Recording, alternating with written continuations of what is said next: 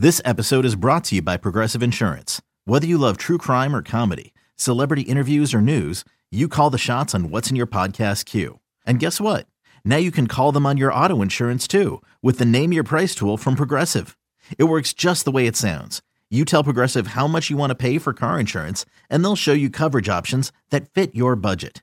Get your quote today at Progressive.com to join the over 28 million drivers who trust Progressive. Progressive Casualty Insurance Company and Affiliates. Price and coverage match limited by state law. Okay, picture this. It's Friday afternoon when a thought hits you. I can spend another weekend doing the same old whatever, or I can hop into my all-new Hyundai Santa Fe and hit the road. With available H-Track all-wheel drive and 3-row seating, my whole family can head deep into the wild. Conquer the weekend in the all-new Hyundai Santa Fe. Visit HyundaiUSA.com or call 562-314-4603 for more details. Hyundai, there's joy in every journey. Well, that was one messy and weird game, wasn't it, folks? Welcome back, guys, to the Go247 podcast. I'm Glenn West, the senior writer here at the site. Joined again by our contributing writer, Dylan Sanders. I was in Jordan-Hare for what was a very typical LSU-Auburn matchup. There was a lot of craziness. There was a lot of inconsistent play. A lot of the issues that we've seen from this team at times this year crop up.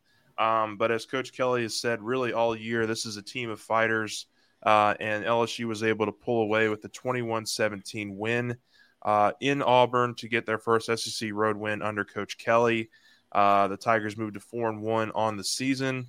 And we'll dig into all the great stuff from last night. You know, there was just so much bizarre, weird, quirky kind of deals with the offense, with the defense, with special teams.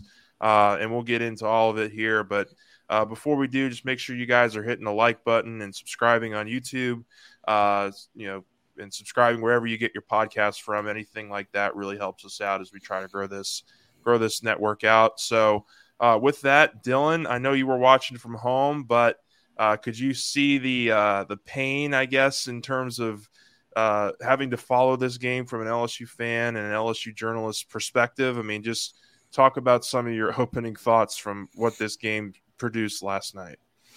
Yeah, well, I mean, both Louisiana teams had a crazy football weekend. Yes. And one ended up slightly better than the other. That was LSU. But yeah, watching it from home, I missed the stadium atmosphere because this was my first game watching from home. Definitely brings a different perspective of the game. I don't know, just having it focused in on, the broadcast version and not being able to watch out what's happening with the entire view. The broadcast it was weird. The broadcast did have like the crowd and stuff really low, so I couldn't. If the crowd was getting rowdy, you couldn't really tell that much on the TV. It was pretty quiet for the most part. I can say, just from a firsthand perspective, we were inside an enclosed press box, so I probably heard very similar to what you were hearing back at home. It sounded like Auburn was pretty rowdy to start the game, and certainly as they built that 3-score lead, but LSU was able to kind of weather that storm and put up some good numbers there in the second half. But sorry, go ahead. Yeah, no, and I was just saying, it was insane. It was typical LSU Auburn messiness, craziness. So yeah, I mean, a win's a win in the SEC at this point. And hey, you got the win, and now you're ranked in the top 25, albeit at 25, very, very much on the edge, but you are in the top 25 now. Yep, absolutely. I mean, I don't mean to toot my own horn here, but this was kind of what I was expecting in terms of just the kind of game that it was going to be. I put 23-17 as my prediction. I was pretty close. I will say that I got pretty close on that one. I just thought that there was, from an offensive perspective, and we can start right there, that, against two quality opponents that LSU's played this year in Florida State and Mississippi State, they just hadn't gotten off to great starts in either of those games. I thought that might be an issue that could crop up again here against another team with some really high-level athletes on defense. I thought Auburn's defensive scheme was pretty solid in terms of stopping LSU's pass, but really what LSU did was to themselves. I mean, at the end of the day, LSU's passing offense could not get going. Jaden Daniels threw for just 85 yards on the night. There were drops, there were missed throws, there were miscommunications, there were a lot of issues with the passing offense that I think you have to be concerned about as you welcome in a really high-powered Tennessee team. But, just in terms of the game last night, I thought that there was a definite step back in terms of the passing offense. We came in with such high expectations for this receiver group. I think combined, the receivers had 4 receptions in this game for like 35 yards or something. It was just a very uninspiring performance. They were not able to get Kayshawn back into the fold much. I think he had 1 catch for 4 yards. Jack Besh had 1 catch on the night. I remember looking at Malik Neighbors at one point in the second half, and they had just missed on a throw, and Neighbors was throwing up his arms, and you could tell that there was some real frustration offensively in terms of trying to get the game going through the air. And so as a result, LSU kind of leaned heavily on the run game in the second half. I thought that all 4 backs had their opportunities. Josh Williams, I thought, really had a solid game. Just he's been, I think, Mr. Steady for you all season long. I really like what they do with Josh Williams and his role. And he had some really big plays, a couple key first downs there at the end of the game. You had John Emery break through for that 20-yard touchdown run. It was great to see him pull off a play like that. And really, this was a story for me, at least offensively, about finding a little bit of an identity on the ground. You were able to get really all 3 of those guys, with Noah Cain in there as well.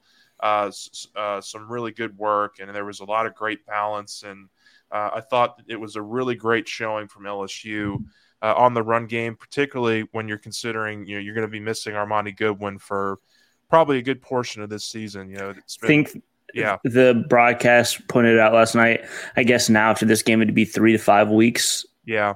Further. Yeah. I mean, and those hamstrings are so tricky. Like, I wouldn't be surprised if it's longer, if LSU just really wants to play it safe with him. Because those hamstrings, you got to make sure they're 100% right before you trot out Armani Goodwin, who's a really forceful runner. But just offensively for you, I mean, just what did you think the story of this game was, and kind of how LSU looked really throughout the course of the game? Well, one thing is for certain, drops cannot continue. Yeah, at all. Drops can't happen. They are, I get it. You're still in college. You're not, professional athletes to the point yet. Like a drop every now and then, it's not the end of the world. You don't want it to ever happen, but to the rate that they're happening right now for LSU, especially with the talent of the room, it just can't happen. Another thing that I feel like can't happen is, listen, we were all high on Mason Taylor. Stop running the offense through Mason Taylor. Yeah. It's not working. I think that he has a very high ceiling. He has shown flashes, but he is not ready to have the offense run through him right now. And I get that he's the type of player that they want to have happen, but they don't have that this year. Maybe next year, Mac Markaway, like in the future, you have some really good prospective tight ends coming in the future. Right now, this offense can't do that. So like the fact that at one point Mason Taylor had 5 targets, all the other receivers had 1, is just not acceptable. So at this point, they need to rework the game plan, rework what's happening. I thought it was a pretty awful game plan for the most part to start on offense and apparently on defense as well, but we'll get to that. But the offense was just lifeless again, mistake after mistake. Didn't look like they knew what they were doing. Something's got to change. And it was really, really fortunate for them that the run game started to get going. And no one had any like flashy stats, but there were certainly flashy plays, and the running backs really, all 3 of them really gutted out big runs whenever they needed.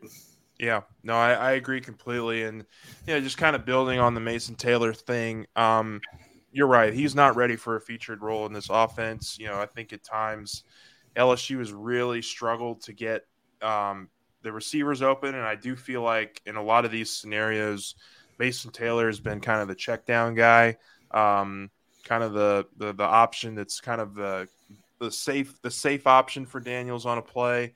And it's he had a couple balls go right through his hands. They weren't listed as drops, but they were drops. Daniels was certainly not accurate with the ball on Saturday, but there were many balls that were in the receiver's hands that bounced off their hands. It wasn't perfect placement, and you're not going to get that, on a night in, night out basis, and you got to be able to adjust. And it just felt like LSU was dropping a lot more of those than they should have.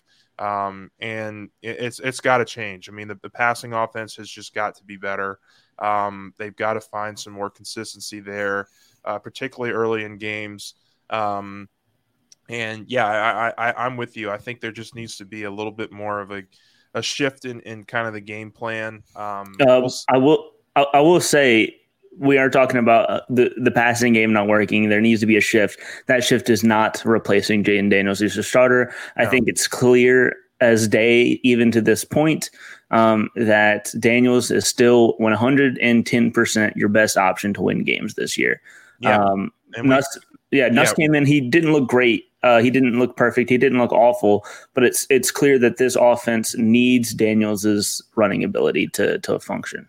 Absolutely. I'm with you there. And, I differ a little bit with Nussmeier just because you could tell they were throwing him out there, and they when they put him out there, they didn't trust what he was going to be able to do for him. I mean, you could tell there were a lot of design runs, a lot of, run pass option plays that were just short throws for him to make, really just to try to chew some clock. I mean, that's what it really kind of felt like to me when Nussmeier was in there, was that they super were conservative. Trying to chew some clock and it felt like they kind of went uber conservative with him, just so that there was not a chance of him making one of his mistakes at that point in the game. It's clear that he does not have the trust of this of the coaching staff to run an offense right now. Yeah, and we should also point out that Jayden Daniels did suffer a little bit of a knee injury in that game. Brian Kelly told us after the game that he could have gone back in if they wanted, but the way that game was shaping up, it was going to be so heavily involved in the run that they didn't want to risk further injury because they knew he was probably going to have to run at some point if they were to throw him back out there. So they decided to hold him out. But offensively, was there anything else that kind of stood out that you wanted to touch on, or do you think we kind of hit on all of it? I think we did a pretty good job. I guess we could mention the O-line a little bit. I thought that they were really solid in the run game in the second half. I thought they were opening up some lanes. They were pretty consistent as a whole. They obviously kind of came in with an opportunity here. They shifted some with Garrett Dellinger out. They moved Miles Frazier over to left guard. They inserted Anthony Bradford. There were some penalties. LSU had, I think, 6 or 7 penalties on offense that really cropped up and really stalled some of those drives. And a lot of them were, holding, a couple false starts in there, I think, as well. But yeah, we asked Will Campbell after the game. It just kind of was your first SEC experience, what you expected. And he gave a little bit of a mundane answer, but, kind of the overall gist of it was, yeah. And, he thought that he and Emory Jones, who kind of built a nice little 1-2 punch there at the tackle spots, played well. I thought they both handled the environment really well. I thought they did some really good things. And look, Daniels in the offense, they had a lot of time to pass. I mean, I don't think there was there were a couple times where I think Jayden might have held on to the ball a little bit too long that led to a couple sacks. But I thought the protection overall really throughout the night was pretty solid. I think it's just got to be on the quarterback. It's got to be on these receivers and these tight ends to really zone in on being more consistent catching the ball. Yeah, for sure. I will note that at least from PFF, Emory Jones's grade dropped a ton. I don't know what the individual game grade was, but they docked him a lot on this game. I thought overall though they did fine. It was always going to be a rough time because of. I mean, the Auburn defensive line did look like I thought that they were going to look like. They were freaks. They were like crazy athletes. They looked really good. I kind of figured that they would win this battle, and they kind of did. But the LSU offensive line held up enough, especially in the run game. I thought. I do want to give just a shout out to Josh Williams he's really been a reliable runner that every time we mentioned him in spring and fall camp, everyone was like, really, like Josh Williams is getting play, but he stepped up and he earned the start tonight. He was a team captain this week, and really showed out. And then John Emery, kind of looking like the Emery of old at some points. Like he's looking like he's settling back in, which is very promising and much, much needed. Yeah, it was nice to see because we really haven't seen the Emery of old because he hasn't been here in several years now. But it was an exciting time, I think, offensively. Just from this perspective, you were able to get the run game going a little bit more consistently against a higher level opponent. So that was good to see. We could shift to defense. Look, they made the plays. I think the biggest takeaway that I had last night from the defense was they've made the plays when they needed to. And that's been kind of a common theme that I think you've seen in the Florida State game, in the Mississippi State game, and in this game as well. Against some of those higher level competition, they've made some really good plays and they've done some really good things. But obviously last night, or Saturday night, I should say, the secondary was just not at its best. And it looked like there were some communication errors. There were some busted coverages.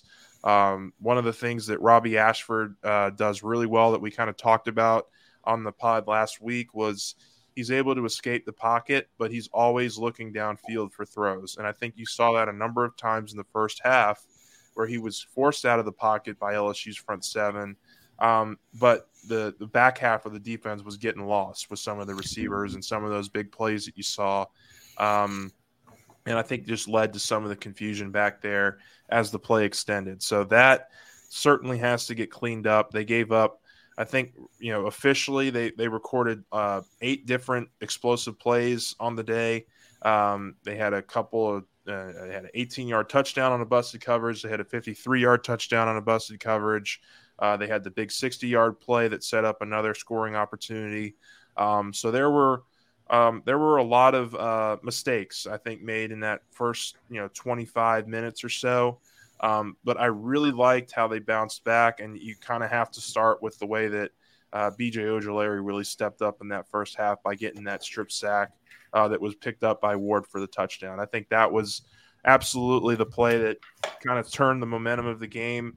LSU's defense really seemed to recover well after that one, and they shut out Auburn for the rest of that game. They didn't allow Auburn to score anymore.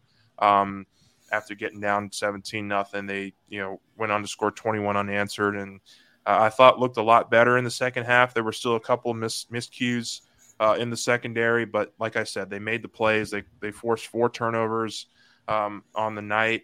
I think 3 of those came in the fourth quarter with the muff punt, with the interception by Perkins, and then they said it after the game, the Tyrann Mathieu-esque play from Greg Brooks that kind of sealed the deal for LSU. But I think you're going to be walking into another game here in Tennessee where you can't afford to have some of those miscues in the secondary be as prevalent or be as noticeable throughout the game. So what were your big defensive takeaways from LSU? Because I know it was a kind of a game of 2 halves, I think, for those guys. Yeah, the defense, they have playmakers. Harold Perkins, man, what a guy. The interception off of Coy Moore was something. It was Twitter exploded. What a week for Coy Moore. Yeah. Didn't expect him to throw an interception and get one ripped out of his hands, but the Harold Perkins interception was humongous. They came up with plays whenever they needed them. Like the defense wasn't the reason they were down 17-0, but they had, weren't the only reason, but they definitely had a bunch of blown coverages, but the secondary really locked up. Matt House made some great adjustments. The team didn't, and I haven't been able to go back and rewatch the game, but the defense looked really, really good in the second half. More to what we were used to. I mean, they shut him out after they scored the 17 points quickly. And BJ Ojulari looks like the first round talent that we've been touting since the fall. And with, Ali Gay at some point, like, he hasn't really produced that much this season. It's been a very, very slow start for Ali Gay. So having Harold Perkins, having the ability to have BJ Ojulari and Harold Perkins come off the edge at the same time is really threatening. Yeah, It's going to be hard to stop. And even Savion Jones has stepped up and carved out a bigger role for himself. You're muted. You're muted. Sorry about that. Just figuring it out. There we go. Yep, Sorry. Yep, there you go. So, you kind of touched on that for a little bit. I would say, in terms of the defensive line and kind of the performance, I've been most impressed, probably outside of Ojulari with Mekhi Wingo. I mean, he's been really solid in the run game. We've talked about him a lot the last couple weeks. Tank Bigsby had a couple of nice runs, but they never really had any big breakaway run that set up anything for Auburn. Most of their big plays came through the air. So, the fact that you're still getting a pretty solid run defense has been very encouraging, I think, for LSU in these first 5 games of the season. Really liked what Perkins did. I think they found a role for him in terms of just being the mess up guy. They bring him in and they bring him in to rush the passer. They bring him in to, kind of be that extra athletic body out on the middle of that field to go out and make plays. And he's done a really nice job of that. Matt House has done a great job kind of working with him. We've heard a lot, kind of in recent weeks about how much Perkins and House are working together to kind of find a really good role for him. And, I think probably one of the things that changed defensively, we have to mention was, they put Jarek Bernard-Converse back at safety kind of as that game really looked like it was about to get out of hand. They started the game with Joe Fuchsia and Greg Brooks as your two high safeties. But you could tell there were some issues back there. I think it's just going to take a little bit more time for Joe to come along. After missing 4 games, you got to get that game speed back. And LSU looked a lot more polished back there when it was Bernard-Converse playing safety. And, they were able to communicate a little bit better, I think. And just a little bit more consistent in that second half in terms of not letting those big plays turn into points. I think that was the biggest thing that you really got a chance to see in that final 30 minutes and really allowed LSU to get back in that game, take a lead and hold on to the lead. So really encouraged overall. I would say very messy was the word that I used after the game. And there's certainly a lot of work for improvement, but at the end of the day, you're 4-1. You're 4-1 heading into this top 10 battle against Tennessee. You're a top 25 team, and you have a really good opportunity now to kind of showcase yourself to the SEC and what's going to be a really early morning game. I know a lot of LSU fans aren't going to like it, but there is a good chance here that LSU can walk out, and if they come away victorious, absolutely make a statement in this conference in terms of how they're going to look under Brian Kelly, how consistent they can be. It's going to be one of those program-defining games, I think, for this year. Yeah, I said it in the forums on the board, but an ugly win is better than a hard-fought loss. So, they got away with it. It's the SEC West. A lot of people thought that Auburn shouldn't have had a chance. They probably shouldn't have. It was Jordan Hare mixed with birthday magic, as they mentioned 80 times on the broadcast that it was Robbie Ashford's 20th birthday. So happy birthday, Robbie Ashford! But LSU left the party with a dub, and that's kind of all that really matters for this team at this point, where they're at in the program. Winning SEC West games, no matter how you win them, is a positive. It's always going to be tough. There's a lot of voodoo going against LSU, but they fought back. It was a good one. Overall thoughts. Yeah, it's a plus, and I don't think we can go without saying. I don't know if we've mentioned it, but you got to figure out the Kayshon Boutte problem. Mm-hmm. No matter what it is, something has to change with how he's being approached. Either he doesn't play because it's not working out, and at this point, it's weird to say after how impressive he's been, but at this point, Kayshon. Introducing the Two-Way V4, where groundbreaking fuel cell technology meets fresh foam cushioning for the ultimate performance. With Fuel Cell, each step feels explosive, delivering unparalleled energy return. Paired with fresh foam, experience maximum comfort throughout the game. Its lightweight textile upper offers support and breathability without sacrificing agility. Whether you're hitting the clutch shot or locking down the opposition, the Two-Way V4 gives you the tools to play at a high level. Learn more and purchase the Two-Way for yourself at newbalance.com. Am I back? Am I back? Get ready for the greatest roast of all time. The Roast of Tom Brady. A Netflix live event happening May 5th. Hosted by Kevin Hart. The 7-time world champion gets his cleats held to the fire by famous friends and frenemies on an unforgettable night where everything is fair game. Tune in on May 5th at 5 p.m. Pacific time for the Roast of Tom Brady. Live, only on Netflix. All right. Sorry. Yeah, you cut out there. Okay. Go. Sorry. Go ahead. Am I back? Yep. Okay.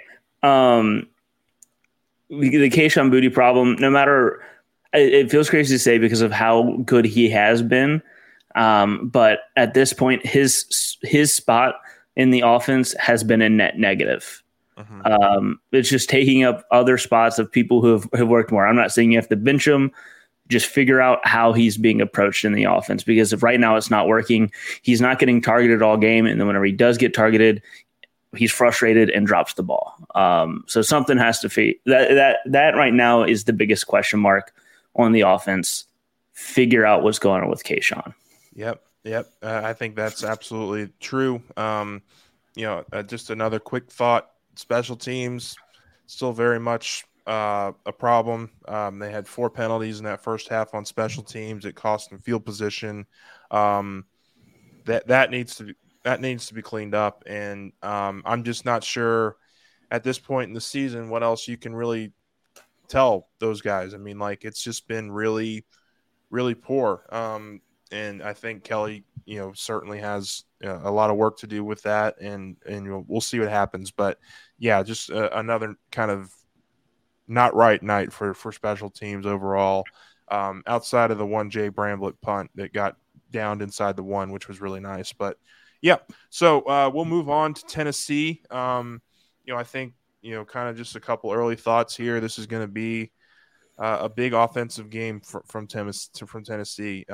Hendon Hooker has looked like a really, really solid quarterback. 8 touchdowns, no picks. Has completed over 70% of his passes. Just a really, really solid overall player. He's a good runner as well. I guess kind of I'll turn it over to you because I know you've watched some of Tennessee this year, but just how much of this game do you think is going to be LSU's defense trying to at least sustain Tennessee's offense, and how much of it do you think it's going to need to be LSU's offense kind of moving the chains and kind of keeping this thing in their hands more so than Tennessee? Well, as last game was more of a strength versus weakness and strength versus weakness kind of game, this is strength versus strength. Mm-hmm. It's all LSU defense versus Tennessee offense. I've been super high on the Volunteers all season long, heading into the season. I think Josh Heupel has built a really good offense over there, and it's going to be up to the defense to really dictate and really kind of give the LSU offense opportunities. We've seen Tennessee's defense struggle a little bit, but the offense is run to a clip to where it doesn't really matter. So it's if the LSU defense can come out and slow them down a little bit and allow LSU's offense to catch up.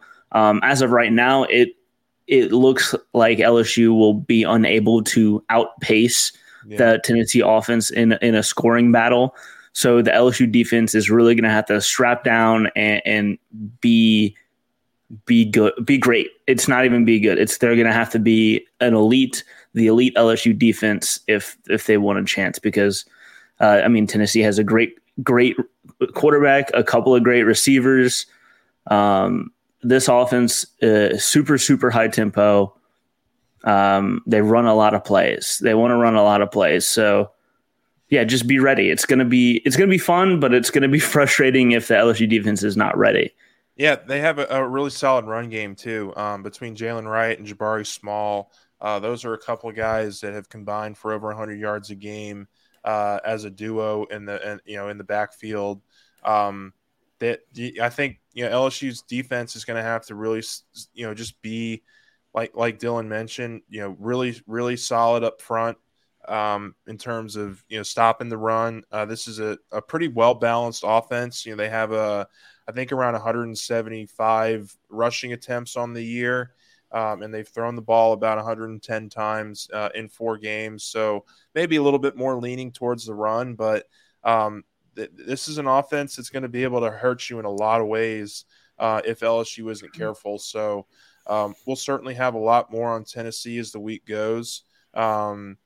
So make sure to stay tuned with us. Was there any kind of parting thought? Hendon Hooker also a very good running quarterback. Absolutely. So, Robbie Ashford, we saw break a couple runs. Can't have that happen. Yeah. And I think in kind of Hooker's case, when he's looking to run, he's looking to run. In terms of Ashford's case, where he was looking to kind of extend plays and get the ball downfield, Hooker does feel more like a runner to me in terms of just watching him play. He's a guy that can make some stuff happen in the open field, and I think he's going to be really fun to watch on Saturday morning. Before we get out of here, I know there was a high school game that you got a chance to look up on Friday that featured Woodlawn quarterback and LSU commit Ricky Collins. You had a chance to talk with another LSU commit, Kai Preen, after the game as well. Just talk about that experience and just what you were able to learn about Kai and Ricky really throughout that game. Yeah, so I go to a high school game every week. Usually, whatever the best game in Baton Rouge is in terms of LSU prospects. So maybe we can start talking about that on these pods to end out. Just a little quick note: Ricky Collins looks much, much improved than what we've seen, at least in highlight tapes. He looks much more refined as a passer. He was making some crazy throws. He was fitting balls into really, really tight windows down the field. Really impressive on the run. In terms of what he looks like he could run the LSU offense. Not today, but if this is the LSU offensive structure that they want to run, Ricky Collins looks like he would fit right into it. Super athletic, great arm. I'll say I've seen Eli Holstein twice and I've seen Ricky Collins once, and Ricky Collins impressed me much, much more. Just in terms of the throws that he was making and his decision making. He did throw an interception towards the end of the game, which seemed like a miscommunication because he was throwing it to where, it just him and the receiver are on a completely different page. But I don't, just from straight missing a throw, I don't know if I saw him just miss a throw at all. He looked really, really good, really, really promising. He looked like a 4-star recruit that I can see why LSU really went after him. And then on the other side at St. James, Kai Preon, I think it's Preon. It might be Preon. Yeah. I think there's a little bit of kick to his name. I'm pretty sure I should have asked him, but it was him versus Jordan Matthews, which was a really, really fun matchup all night. And Jordan Matthews really got the edge on him for the first 3 quarters. Jordan Matthews, Tennessee commit. I think LSU is still going after him. LSU probably is still going after him. If I had to guess, there was a Tennessee coach or Tennessee scout at the game, so that was interesting. But anyway, Kai Preon really had a great fourth quarter. Showed off his after the catch ability. He looks like he'll be an electric punt returner and kick returner. Even just as a receiver. he would catch the ball and make a bunch of guys miss.